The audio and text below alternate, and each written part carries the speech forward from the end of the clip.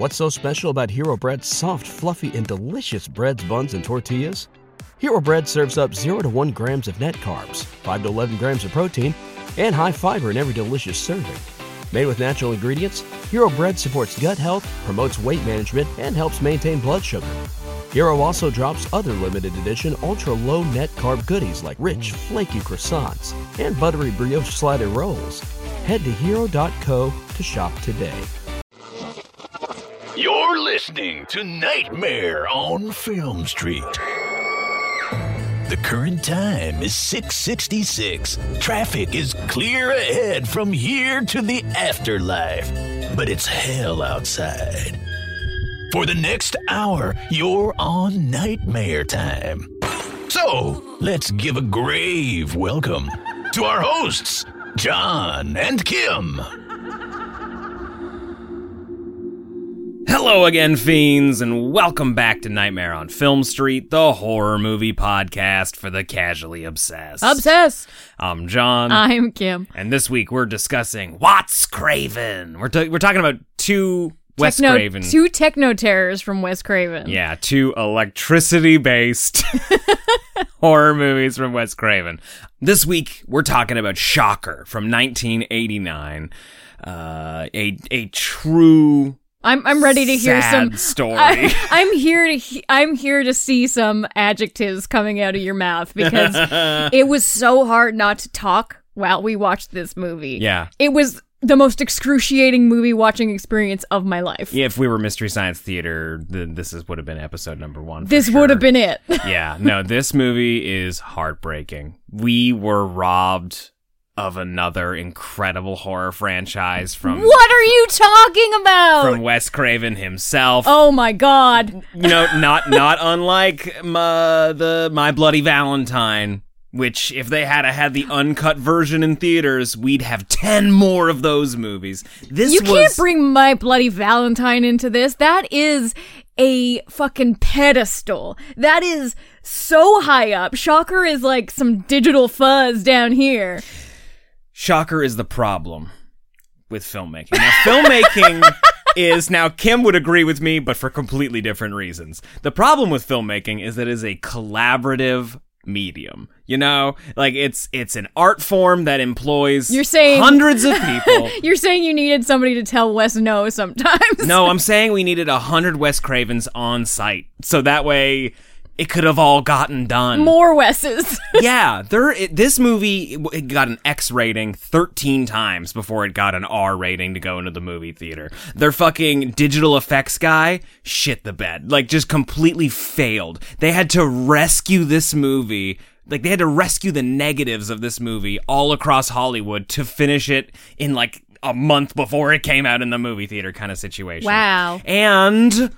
it was billed and it designed, developed to be a franchise. This was supposed to be like Friday the 13th, like Final Destination, like or a Nightmare on Elm Street, which is not a huge surprise when you watch the movie. Like, very clearly made by the same guy. Now, Kim obviously disagrees with me. Maybe. I don't know. You've provided some evidence here. I'm willing to hear you out. But you're still wrong. Okay. Before we get into it, like that's just a little tease of how I feel about this movie. Kim, I would like your help putting together 3 good things for people. Now, this movie's got a reputation. It's kooky, it's wacky, a lot of people. The fact that it's directed by Wes Craven and it's not a household name kind of movie maybe says something about the quality of it to some people. But there's at least 3 good things about it. There's some gold in this movie. This movie shines bright. Intermittently. Okay. My first good thing is Massage Chair of Doom. I think that's one of the best. I think that's one of the best moments of the film.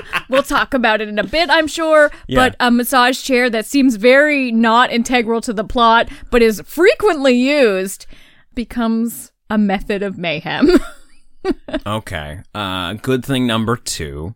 We have a villain We have a serial killer who's been unstoppable and has murdered everything. Countless families.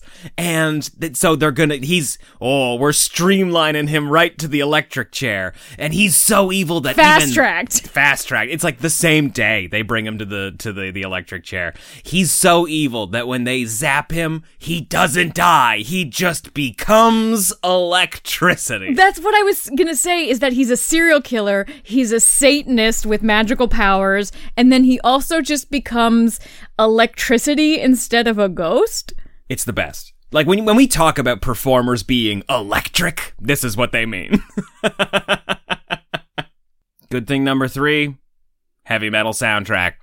Don't you love a goofy, off-the-wall killer movie? I could have done with a little more heavy metal. You know what? I changed my mind. That's not even it. Good thing number 3 is a 7-year-old girl who says fuck a bunch and tries to kill people with a tractor. Can't go wrong. Yeah, I was so surprised when we first saw her. I did not think she was going to be evil, and I was like, it would be so good if she went evil. And then she did, and I was like, Wes, you read my mind. Wes, you're the best. You've done it again. But not really. So those are just 3 good things. We're going to be... Shut up. Shut up right now. That's not the kind of energy we're bringing in this podcast. It kind of sounds like, regardless of whether you think this movie's trash or whether you're hoping somebody out there considers it a trashterpiece, this is the episode for you. It's somewhere in between trash and trashterpiece. It's not quite trash, but it's not quite a trashterpiece. And we're going to get to the bottom of it in a minute. We'll be right back.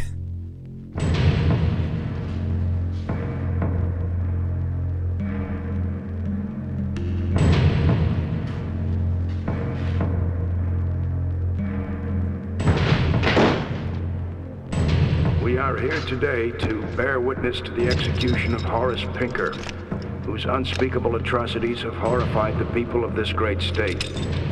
He stands convicted of 52 counts of aggravated assault, 23 counts of armed robbery, and 37 counts of murder in the first degree. Prisoner, have any final words? Yeah. No more Mr. Nice Guy. I don't think he's dead. Contact. He's among you. Now, Wes Craven brings you his greatest creation. No more! Shocker.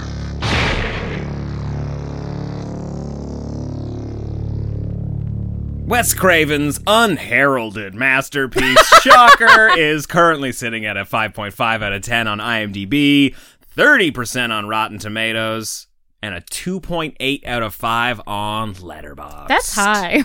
Yeah. Now, it might also just be that we have decades of filmmaking from Wes Craven to pull from and look back on, because you can't help but watch this movie as a retrospective. Because it's got everything that Wes Craven's obsessed about, right? Yeah, and you find that the more we've been going through Wes Craven's deep cuts, you can really see the blueprints of the things he was interested in. Yeah. I found that especially when we watched, what was that, pilgrim-y one? We did it on the podcast. Keep wanting to say Incubus. Deadly Blessing. Deadly Blessing? Yeah. Yeah. That one I was so cool to watch in retrospect because you can see all of those, those muscles that he's flexing for the first time that he really honed in and made some of the most iconic horror movies of all time. Yeah. This one is kind of a weird collage of the good and the bad. The good and the bad. Okay, now, agreed, sure, there are some choices. It's an artistic statement. But yeah, even not even just the fact that we've got a serial killer who sort of stretches beyond death to continue his rampage. Kind of like a certain dream demon. Kind of like a dream demon, yeah. And who also we have a dream element in this movie. We do. The opening of the movie is the killer fixing a television in the same way that Freddy is building his glove in the opening of Nightmare on Elm Street, but it even has like the ghost of a loved one that really maybe shouldn't be there, kind of like in Scream 3, where Sydney's mom just sort of shows up. Oh yeah, and she's all spooky. Yeah, in this one we've got the ghost of a girlfriend who this is maybe the only thing that I think is goofy, where she's like, no, I can't go to the light, I have to help my boyfriend. Maybe a love beam shoots out of her to stop Horace Pinker, the villain. Oh boy. Okay, so the villain in this movie is called Horace Pinker, which I think is actually not a bad name. It's a good name. I think it's a great name. And it's especially like he's a TV repairman, like Horace Pinker. I could see Horace on a jumpsuit. I could also see Pinker on the side of a van. I'll tell you right now, I could see that on our merch store very soon, Kim. I think maybe you should get into like a TV repair, like Pinker's TV repair. I should start buying mechanic jumpsuits and fixing them up. If you could, that'd be great. I mean, there's so many horror villains that would work for. The other thing, talking about jumpsuits, there's tons of jumpsuits in this movie. He starts with a TV repairman jumpsuit. He ends up in a death row jumpsuit, which is just a cool look. For a villain, he's got that orange jumpsuit with the black and white checkered stripes across the center of it. Does he wear that the rest of the movie? He wears like that when he's the rest ghost? of the movie. I mean, is he a ghost? This is confusing. That's up for debate. Because he does deflate after being electrocuted. Yeah. Okay. So he's a TV repairman, and herein lies the problem. Listen to John try to explain the plot of this. I'm gonna go step by step. I'm gonna make this real easy for you, Kim. Don't worry. All right, because Wikipedia did not help. My favorite part, though, is that the opening credits of the movie, where we're trying to like learn a little bit about Horace Pinker, he's not building a weapon. He's just fixing a television. He's like, I gotta get these fucking tubes in here, and I gotta get these wires connected. But the TV comes on. I love that he's been a lifelong serial killer, from what we learn later on, but he still holds a daytime job. He's still an entrepreneur.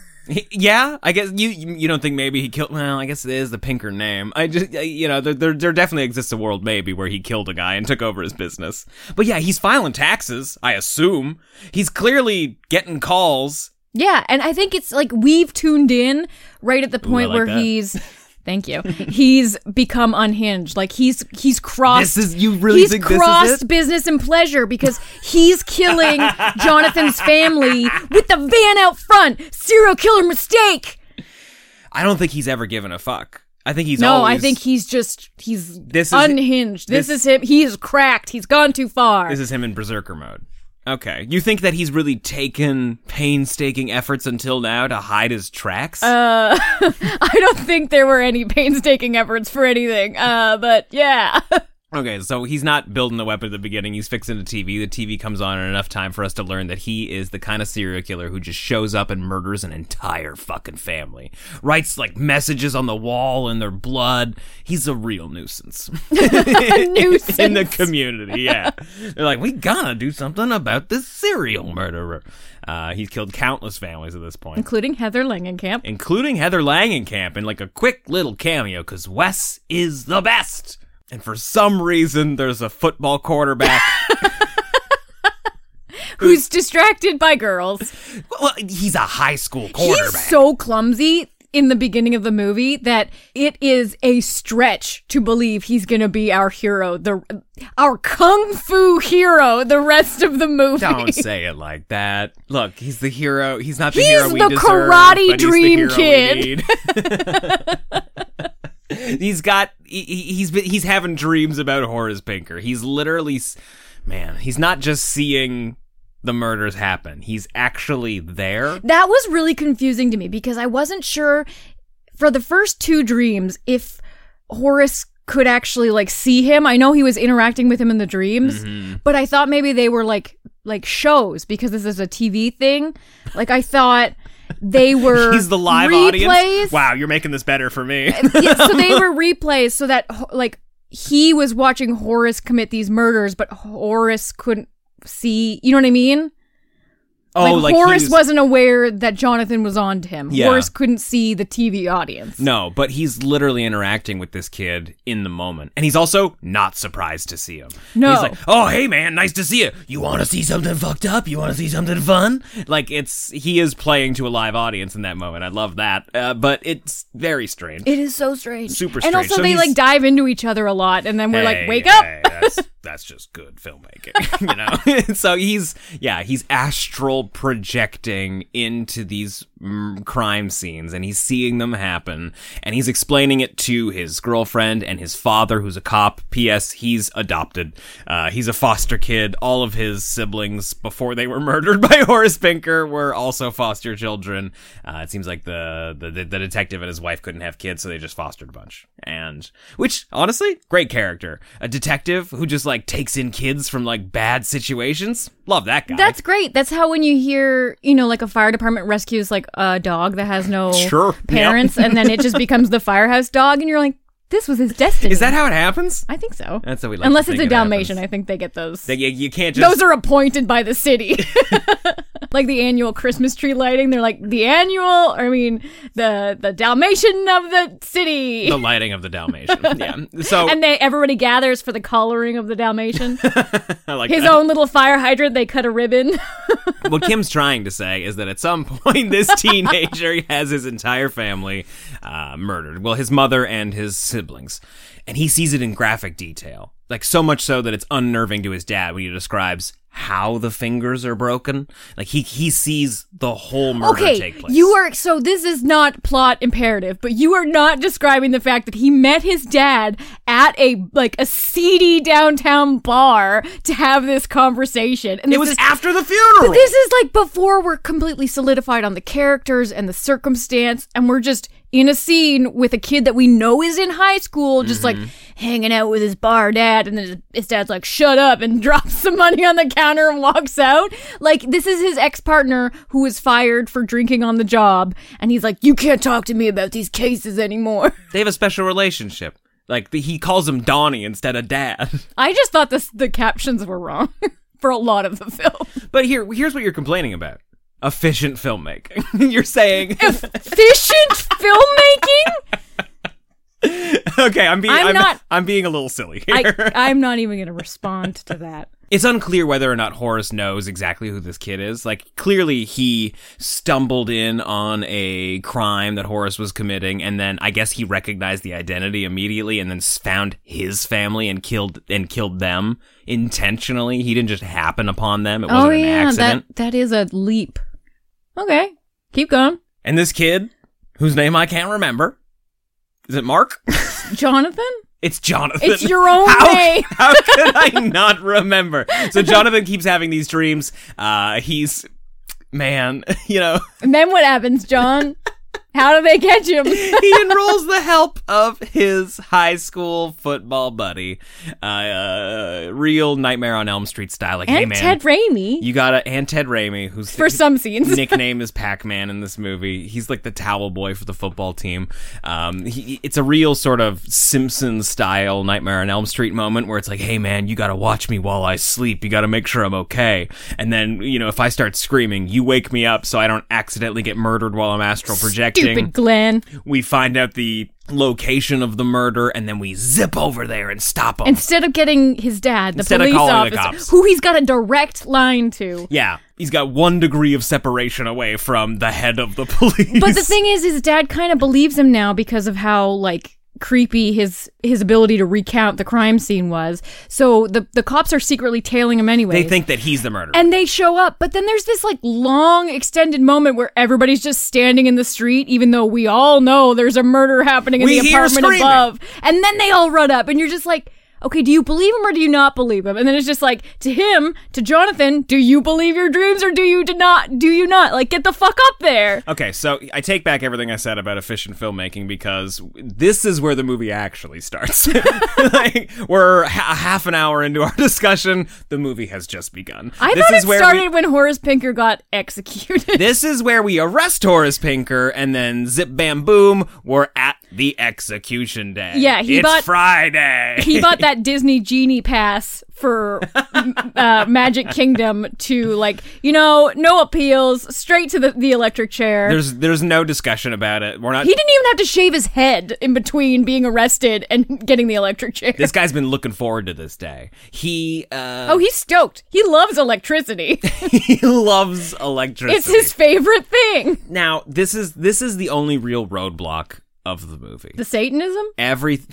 Exactly. Is it satanic? Who knows? There were candles and runes or whatever on the floor. But this is my favorite thing about the Satanism, though.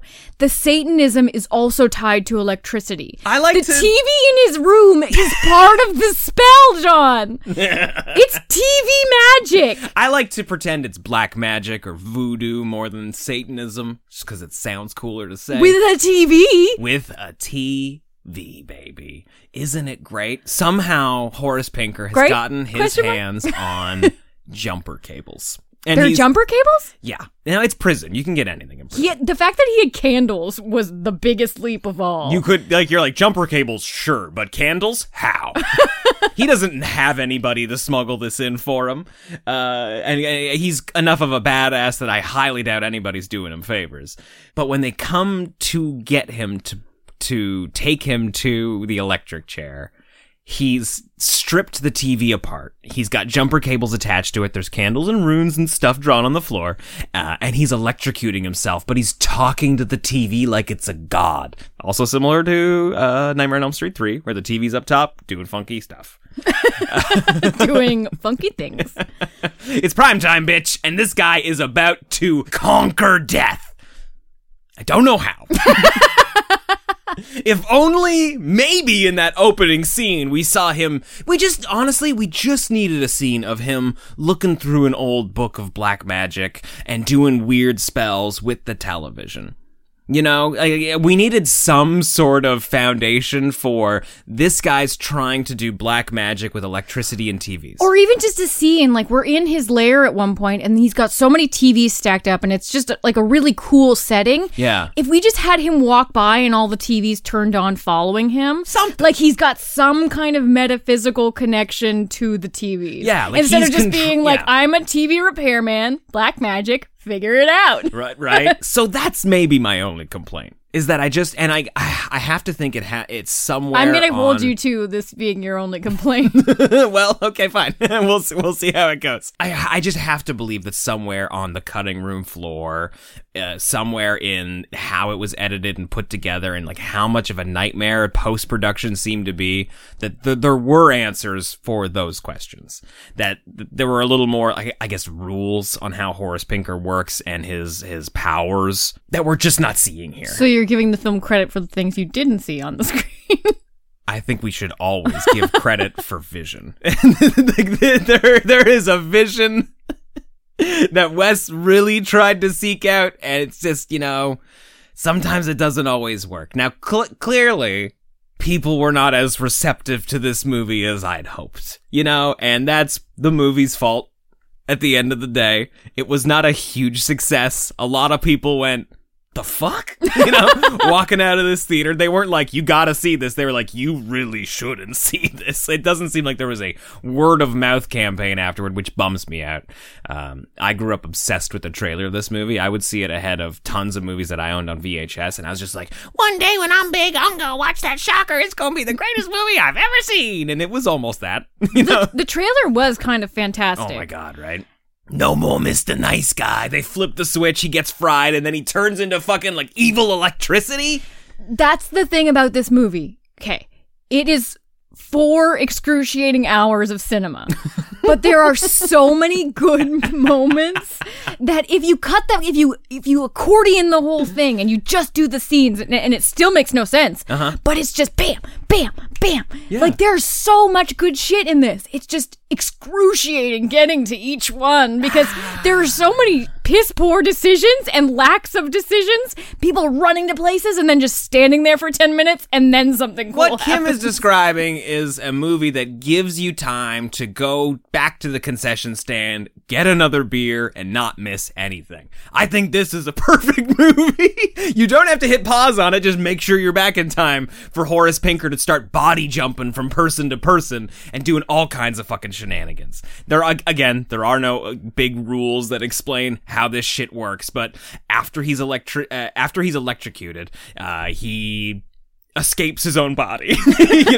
His body deflates like it's just a pile of skin, no bones, and he just hops into people wherever it's convenient. Doesn't seem like it's an issue if he kills that person while he's inside that body. He just like rises up out of it, goes into the fucking plug outlet in the wall, comes out in somebody else's body. There's a fight on top of a television tower, and we've got him cornered now. Where's he gonna go? Apparently, nationwide. He hits one of the TV antennas, and now he's in every home in America. Yep. I love some of the decisions in this movie. I don't necessarily understand what it's trying to say about TV, because even in the beginning, we're watching, when Jonathan meets up with his girlfriend, she is working at a sort of like hot dog stand on campus. What? I don't even remember that. He's like, give me my soda. And he's like, why are you always watching that yeah. news junk? Because she's complaining that the news is just like full of murder and mayhem and it's gross and disgusting. He's like, if you don't like it, you just gotta change the channel. Isn't this after his family was brutally murdered, or is this before? I don't think he knows that his family... Oh, you mean like his new family? No, this is before. This is literally... his second family, not opening. the first family. I mean, we're also glossing over the fact that at his execution, Horace Pinker reveals that he is the biological father of Jonathan. They give him a lot of time to talk. And that his one tell, how you know Horace Pinker is in somebody's body, is that he's got a limp leg. Because as a child... Because limps occur in the brain. Yes. As a child, Jonathan tried to stop Horace from abusing his mother, shot him in the leg, gave him a permanent limp, and that was how the police got called, and he got taken away into custody, into children's services, child services, and got fostered by this detective. Mm-hmm. So I guess that's how we explain the psychic connection between Horace Pinker and Jonathan. Like, I don't, all of a sudden psychic connection. One murder before the murder of his family. The voodoo's in the genes, baby. Like it's somehow because Horace Pinker has tapped into something ethereal, that it also passes down to his son as well. Like there's some sort of okay, so this ability is new. Maybe the Satanism is new. The TV black magic is a new addition to Horace Pinker's toolkit, or to the world. Are you trying to say that this is a new thing? Like we're I feel like Horace Pinker is a little bit is the first and only person to harness the TV powers. But yeah, like maybe he's just gotten into it, like he's just passed. Oh yeah, no, I think it's relatively new. And that's maybe what's unlocked the shit with his son. Like, oh, TV power now exists? Well, it's in your blood now, and your blood is Jonathan? What? Question mark? I don't know. Okay, so after I don't have answers for that. After the execution and like the chaos that ensues with him being like fucking fried and not going well and falling out of the chair and disappearing basically, he jumps into one of the attendants, I think the physician that's looking over the execution, she kills some cops by crashing the car. He jumps into one of the cops. He chases Jonathan in the park because Jonathan knows something's up. Oh, the extended park sequence. That was 1 hour in and of itself. Surprisingly long sequence. Why do we just stay at the park? But worth it. Like, that's where we get the 7-year-old girl. Like, he jumps from the police officer into, he jumps from the police officer into the girl, right? He doesn't jump into the runner? Like, he just shoots the runner with his gun? No, he jumps into the runner, but he's only in the runner briefly, and then he's in the girl. Then there's this crazy scene where it's Jonathan, the possessed little girl, and then the mum of the little girl. Chasing after them? Chasing each other like a rom-com. It's literally like the sequence in Monkey Bone when dead Corky Romano is just, like, running through the city, and everyone is chasing him. It is just bonkers. Oh, I love it. We're not even using his real name. We're just calling him Corky Romano.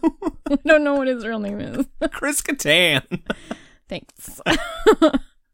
Yeah, it's good stuff. I love it. And, you know, he obviously he gets away. At some point, his girlfriend is murdered, too. Maybe we should... glossed over that, yeah. So before Horace is caught... You're doing a great job synopsizing this film. It weaves a web. Before you know, I could not... Flashback! I could not do a better job sitting here trying to describe what Eraserhead is about. We watched this movie, 6 hours ago. I'm just saying, some movies resonate on an emotional level, and they just feel right. Trying to explain it makes it hard, you know? It's not, they don't work in a standard narrative structure. It's just a movie you gotta vibe with. Okay. It's vibrating on a specific frequency. Some might All right, say. just get back to it. Anyway, yeah, so Horace kills this guy's girlfriend. It's real brutal. He writes on the walls, and at some point, she becomes... Surprising. Very surprising. I was like, whoa, we're killing the girlfriend? She had main character energy, and then I realized she was going to be a ghost throughout the She was going to be a ghost throughout the rest of this. With a magical necklace with some abilities unexplained. I don't quite understand the necklace also. And the necklace we learn the necklace is very important, and it has some sort of key to fighting Horace. Like, he becomes very weak. You know, it's a he can't look at it. Yeah, he can't look at it like a vampire at a cross. I guess it's like a mother's love, like that can always banish a demon no matter what. But it also helps him go into the TV world. It's got a lot of magical ambiguous ability. I think maybe it's a love and hate relationship, and both emotions are equally as strong, but it's about how you use them and what you use them for. Horace, obviously, his magic, I think, comes from the death and destruction. You know, he's tapping into a dark energy, and Jonathan is tapping into white magic, a love energy that is, it's like Monsters Inc., baby. Screams, they're powerful, but laughs, 10 times better. Okay. Yeah. That was awful. But, I'm eye rolling into oblivion. Yeah.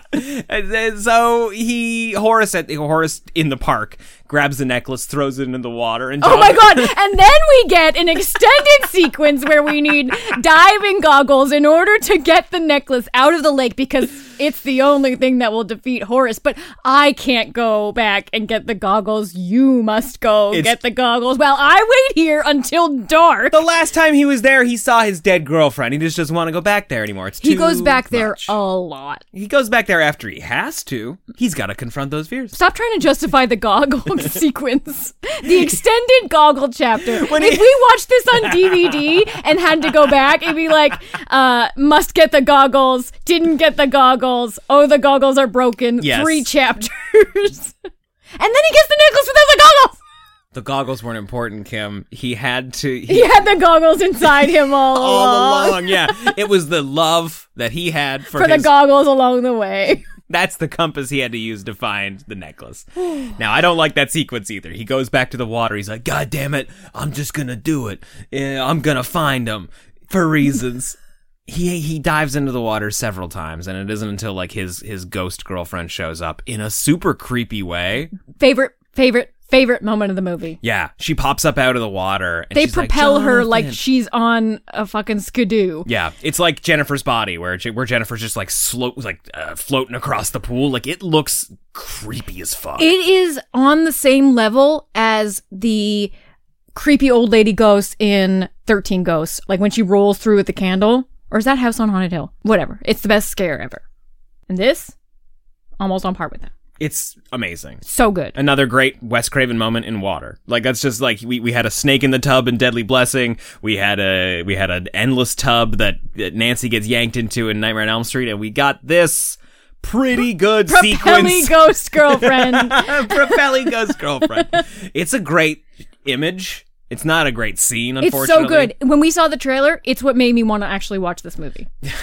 Not the electricity guy? Not Horace No, I was like, whatever. Not fucking, I don't know his name. Not Skinner from the X-Files being a fucking sadistic serial killer, man. I didn't know it was Skinner. So his face is embedded as a real calm, collected voice of reason from that show. And to see him absolutely unhinged in this is so much fun.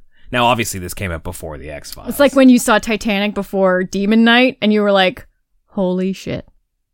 Oh, it took me a half a second to realize what you were getting at, but yes, absolutely. I probably saw Demon Knight before Titanic.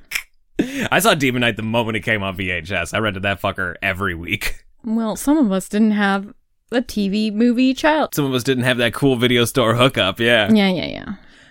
Say goodbye to your credit card rewards. Greedy corporate mega stores, led by Walmart and Target, are pushing for a law in Congress to take away your hard-earned cash back and travel points to line their pockets. The Durbin-Marshall credit card bill would enact harmful credit card routing mandates that would end credit card rewards as we know it. If you love your credit card rewards, tell your lawmakers, hands off my rewards. Tell them to oppose the Durbin-Marshall credit card bill.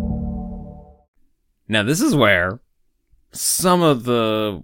This is where? This is where the movie gets wet and wild. Like, this is where it gets weird. This is where we've got a lot of decisions, most of them great. Some of them probably compromises, okay? We've got two camps. We've got Jonathan set up back at the house. He's got a local TV station news anchor there who's going to help him trap Horace Pinker across And we're town. given no information how and or why. No, he's just like, you just gotta fucking trust me, bro. At the specific moment, even though I'm going to do a lot of non-efficient things between now and then, and it's kind of a crapshoot whether I'll make it here on time. Don't you love imagining that whole scenario from the news anchor's perspective, though? Okay, so I've got my cameras here. This kid's promising me that he's gonna get me the serial killer responsible for all these deaths, even though everybody in the town thinks Jonathan is the serial killer at this point. They think it's a copycat, and that it's Jonathan. Now, he's promising that he's going to get them the man responsible for these slayings. And he doesn't tell them how. And they really don't want to commit to this, but also this would get them like a Pulitzer Prize. Like, this is gonna change your entire career. And then he's like, all right, I'm gonna go get him for you. And then he goes to bed. Like, that's if you're the news crew, that's what you're seeing. Like, don't worry, guys, I'm gonna get this fucking guy for you. I'm just gonna have a quick little snooze. Yeah, and he goes on a full date with his girlfriend. One last time, right? It's because they made a specific point to reference that they were both virgins at the beginning of the movie. So I think what we had was them finally consummating their relationship in the afterlife / dream world. Where he's an astral projected ghost and she's an afterlife ghost? Yes. Well, all of the dead family and friends watch on from down the field. It's hot. Across town also we've got like the rest of the football crew that are breaking into the power grid for the entire town. And we don't necessarily know it at this point, but the expectation, the plan is that Jonathan is going to trap Horace in the TV world and then cut the power to the city, which would effectively, he thinks, kill him. There's no proof that that's true. It seems at every turn, this guy's completely unstoppable. He can just disappear into the electric grid. I guess I just don't know how electric grids work, Like, maybe I would expect that he could just disperse and go somewhere else. Couldn't he just go into a battery? Now you're talking sequel territory, baby. This is how we bring it back. He's in a Tesla now.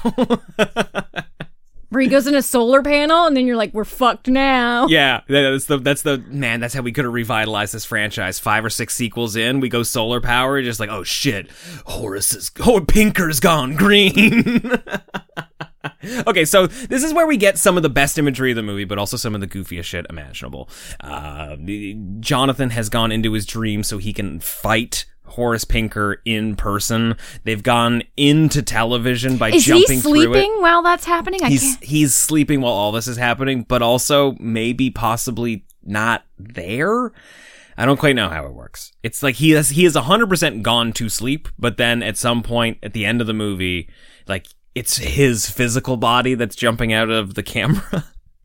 Now, so we're in the TV world. The image of him climbing in and out of TVs and diving into TVs is truly wonderful. It's fantastic. They do a great job of all of the weird TV rendering of Horace Pinker and Jonathan as well, going in and out of the TVs, but it's especially because of Horace Pinker because he's semi-translucent. So there's kind of like, there's got to be double shots of everything, I'm assuming. Oh, yeah. And able to do that. And they've got these really cool, like, rendered TV sets where actors are physically jumping in and out of them. Yeah, the rules of it are just fun. Like, that's what you get. It's just the rules fun. are non-existent. No, because they're going into sequences, like they're going into like stock footage of bombs being dropped in Vietnam. We're jumping into like, I Love Lucy, and an actual news broadcast that's where being like recorded live, talking about them being able to be seen on TV. So fucking meta. And then they drop onto the table and they're fighting on top of the table and the news anchor's like, holy shit, they're here with us now! And then they disappear into another spot, which I don't quite fully understand. So they go to the sets, or they go, are they in right, the... Exactly. Are they physically traveling to the sets? I don't know. Like, is this time travel? What is happening? Because they interact with Frankenstein. It's great. Don't you love that shit? It is great. Yeah. It's fantastic. It's worth the goofiness of the rest of it. Now, they wind up back in his house, and right when Pinker is about to stab Jonathan, Jonathan grabs the remote and hits pause. And it stops Horace Pinker, and he's like, he can't move. And then all of a sudden, it's a fucking Wii remote. And then it's a Wii remote. Now, that's a choice where he can pick him up and he can throw him across the TV because it's like the infrared beams like got a hold of him. I don't necessarily love that.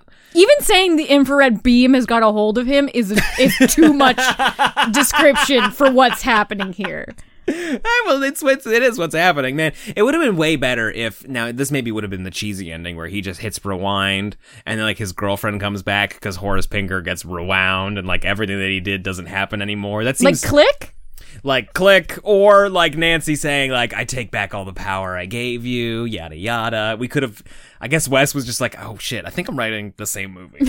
Maybe I shouldn't do that. But he basically locks him in the television world, and then before Pinker has a chance to attack him, he puts the necklace on top of the camera lens from the camera crew, and Jonathan dives through the camera to get out back of the TV into the real world before the power goes out. Now, I don't mind that that's the portal to get back to the real world because it's the camera is what's creating the TV world. Like, that kind of makes sense. Don't give me that look. I see it. People can hear that look you're giving me right now. I was just closing my eyes and trying to follow the thread. Kim's trying to not be here right now. She's like, how do I astral project out of here into the bath? Oh, that'd be nice. Ooh, little ducky. It's so calm in here. Yeah, and that's essentially the end of the movie. He jumps out just in time. We kill the power grid, and Horace is gone forever. When does the evil chair come? When is the girlfriend like, I have to tell you something. I have to tell you something. She never does. And when does she use the beam of love? So that, when are all these? Are these in the TV? Or are they in the real world? So that's my fault. I did jump over that. That's in season 3 of the movie, where we go back to his apartment when the coach never shows up. Oh yeah, because the coach gets possessed and kills himself. Yes, the coach gets possessed. He kills Ted Raimi off screen. In the closet. With the goggles. He busts the goggles. That's also where the coach kills himself. There's a bit of a back and forth. Like, I love when he talks to his dad in the other room, doesn't say anything about the corpses in his bedroom. Yeah. And he's like, gotta get Horace Pinker, Dad. And he's like, I have to arrest you, son. Yeah, there are bodies here right now.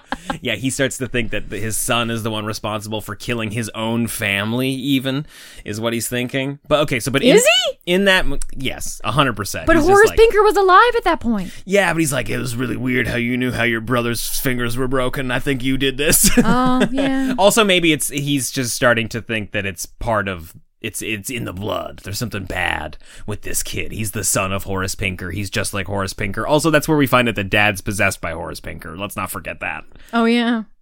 Now, before Dad shows up, he sits down on a chair like, oh, man, what an exhausting day watching everybody I love get murdered in front of me. And then the massage chair, the arms of the massage chair come up and grab him and put him in a bear hug, and then it stands up and it slowly morphs into Horace Pinker. I love when the massage chair has blinking eyes. It has fucking eyeballs that blink! Oh, like the buttons become eyes. Very Freddy Krueger, I will say. That is a page. That's a total Freddy Freddy Krueger would move, totally massage chair. Yeah. So yeah, because the massage chair is electric, Horace Pinker is able to jump into it, which is the other kind of problem of this movie. Like, is he able to possess the electric world? Is he able to possess things that are electric? Maybe why wasn't he even evil blender? I would have loved that. Yeah, he's like, hey man, put your hand in here. It'll be great. I guess the argument there is that he's able to possess bodies because of the electrical synapses, like the firing of our synapses in our brains. Stop using science here. This is no place for science. He's 10 years ahead of the Matrix, man. Like, humans are just batteries. You know, like, that's how Horace Pinker's able to get in. Now, it doesn't necessarily make sense that when he leaves people, they also deflate. I don't get that. But they deflate? He uses up their energy. Like, they just die. They don't all deflate, but they just, like, die of weird natural causes. So the little girl died? The little girl's probably dead, yeah. Oh, I mean, he's killed whole families. That's no big deal. He's killing kids across the board in this movie. Mm. And yeah, I have a lot of questions. I don't necessarily know how it works. It could have all been smoothed out in part 2 and part 3. You didn't explain the power of love moment. When does that occur? It's the most powerful force on Earth, Kim. I said when. I said when, not what. It's imbued in the necklace. Like, that's his own white magic. That's his own No, I was talking talisman. about the love beam. That was after the chair. So, like, or maybe before the chair. It's after the coach gets killed and the coach is coming after him. Is she in the TV? No, she exists on the ghost plane, Kim. God, this is so easy to follow. How do you get lost in this? Horace Pinker comes out of the coach, and then when he's trying to attack the kid, because I guess he's going to try and jump into Jonathan, that's where she's like, not on my watch, Horace Pinker. Blue love. Like a Care Bear. Like, literally like a fucking love beam. Shoots out of her chest, like bends around a corner, and kicks him out. I loved when it bended. Yeah, that was fun. You're like, whoa, it's not light, it's ghost powers. That's also where he's like, oh, there's only one way out of here. I'm going to stick my fingers in this plug outlet, but it's not just easy enough to put my ghost fingers in the plug outlet. I got to stretch my fingers impossibly long and turn them into a fork and then go Yeah, but you know you were outlet. like, yeah. Yeah, I know I was like, yeah, because I out loud watching that movie said, fuck yeah. Fuck yeah, prong fingers. Fuck yeah. 10 out of 10. This movie's great. No, see, we agree on all the same good points, like prong fingers, massage chair, ghost girlfriend, rowboat. Yeah. I can't remember what we called her. Yeah, no, it's all and fun. The rest. And the rest. Him, like, honestly, the image of him jumping, not even jumping, just like stepping out of the television is just, you know, tattooed on my brain. Like, I have watched it 1,000 times in trailers, and maybe it was just like my child brain trying to like figure out what the rest of the movie was going to be. But I was like, that is pure cinema, you know, like that's horror. That's what I want. Like, I definitely think of that moment constantly, just like bored at work, eating a sandwich during lunch, going like, man, it's pretty fucking cool when he steps out of that TV. That's guaranteed a thought that I've had within the last calendar year. I haven't seen this movie. It's like 2019. Mm-hmm. And another thing. I guess Do you remember when his foster dad pretended to have a heart attack to get Horace Pinker out of his body because he didn't want him there, but he wasn't strong enough to, like, will him out? And then Horace Pinker was like, I'm going to go into satellite dish because this heart's no good. Is that what it was? I thought... Yeah, because he's like... Because Jonathan was like, yeah. I didn't know you had a bad heart. Yeah, and he was like, I don't. But Horace didn't know that. Oh, Wes, man, don't you love it when artists are given creative control? It's just this is the kind of shit they come up with. See, and that's what I was saying at the beginning. Is there was just too much creative control. Let me ask you a real quick question then. Could AI write this movie? Yes. No. It makes no sense. AI would make something that makes sense. AI. No, it wouldn't. Not yet. It would just be like scene, kind of like this movie. AI would know the structure of a movie. And the necklace is the power of love. Continue. Okay, well then, you know what? I take it all back. replace the screenwriters with robots, guys. You shut your mouth. I want more movies like Shocker. Like, this movie takes risks, it takes challenges, it's not perfect. I really do think it could have been a lot better. I'm sure even Wes was just like, fuck, we've kind of fucked this a little bit. I think he knew the risks involved in, like, it becoming a franchise, and he had so much he wanted to do with this character. I think he did it all in this film. You think he tried too hard with the first movie? Yeah, I think there's just way too much. Like, the entire second half of the film where they're going through the TV and they're fighting through the TV stuff, like, that's second season shit. We should have just kind of done the origin story. We should have gone, like, it maybe should have been a slower burn where we see him evil as a serial killer first, or we could do that as a prequel later. I would probably just get rid of the girlfriend stuff, like the necklace and the ghost girlfriend. Oh, absolutely. Yeah, that, without question, that's gotta go. No, like, them jumping into television and, like, fighting through the television is great. And, like, surely there's some sort of comment like, that he's making about that. The Jason goes to hell body swapping. Yeah. Like, that's enough in and of itself. But then we're also doing, like, TV weird ethereal plane stuff. Like, there's so many planes in this movie. You're not wrong, because, like, him possessing a chair and the chair having eyeballs and stuff, that's a part 4 move. Like, that's when we start getting real crazy. But, you know, you can't tell me that the best Friday the 13th is the first Friday the 13th. And have you seen my ranking? Yeah, Jason X is number 1. Okay, but that's... okay, but that... But that's for controversy. I'm pretty sure Freddy vs. Jason is number 2. That's also for controversy. None of these movies are the first thing. And I was ranking them by funnest. If I was ranking by best, Friday the 13th Part 1 would be there. If you ask real Halloween fans, there's a pretty good chance that that Halloween 1 might not be their favorite. Same goes for Nightmare on Elm Street or the Purge movies. Like, I think as far as franchises go, it's not uncommon for the first movie to not necessarily be the best one. Yeah, but I don't think that statement is true for this podcast. What's your favorite Purge? The second Purge. You're wrong. What's your favorite Halloween movie? Is Halloween number 1. But I'm not the guy to ask, because my second favorite Halloween movie is Halloween Resurrection. My second favorite Halloween movie is none of them. But, like, I really do wish we had 8 direct-to-video sequels of this movie. Now, like, sure, it would have been awesome for them to go to the theater, but, like, direct-to-video in the 90s is exactly where this movie could have thrived. And, like, you know, perhaps some of, like... this is a made-for-TV movie? Blow my mind. Yo, this should have been a made-for-TV movie just based on the content alone. But, yeah, like... It would have taken up a whole day of primetime, though, because it's a 6-hour movie. Yes. As a 12-hour movie, too much for TV. Okay, well, anyway, as a 16-hour film, maybe a box set. Part of my appreciation for it is probably the promise that it shows. Like, when you, like, I'm looking at this, imagining what 10 more movies could have been like, and I get it. It's not a perfect movie. I have a fucking blast when I'm watching it, and I am raising my eyebrows just as much as you are. You fell asleep a couple times. Shut in this. the fuck up! I fell asleep. This proof positive. I fall asleep during movies I love. It's just how I'm made. I can't help it. I'm not. I'm not narcoleptic. I'm just tired. It happened so much when we were younger that we had to send him to the doctor to make sure he was okay. I was just working too hard and not getting enough sleep and partying too hard on the weekends. It's just who I am, okay? I just have a hard time staying awake.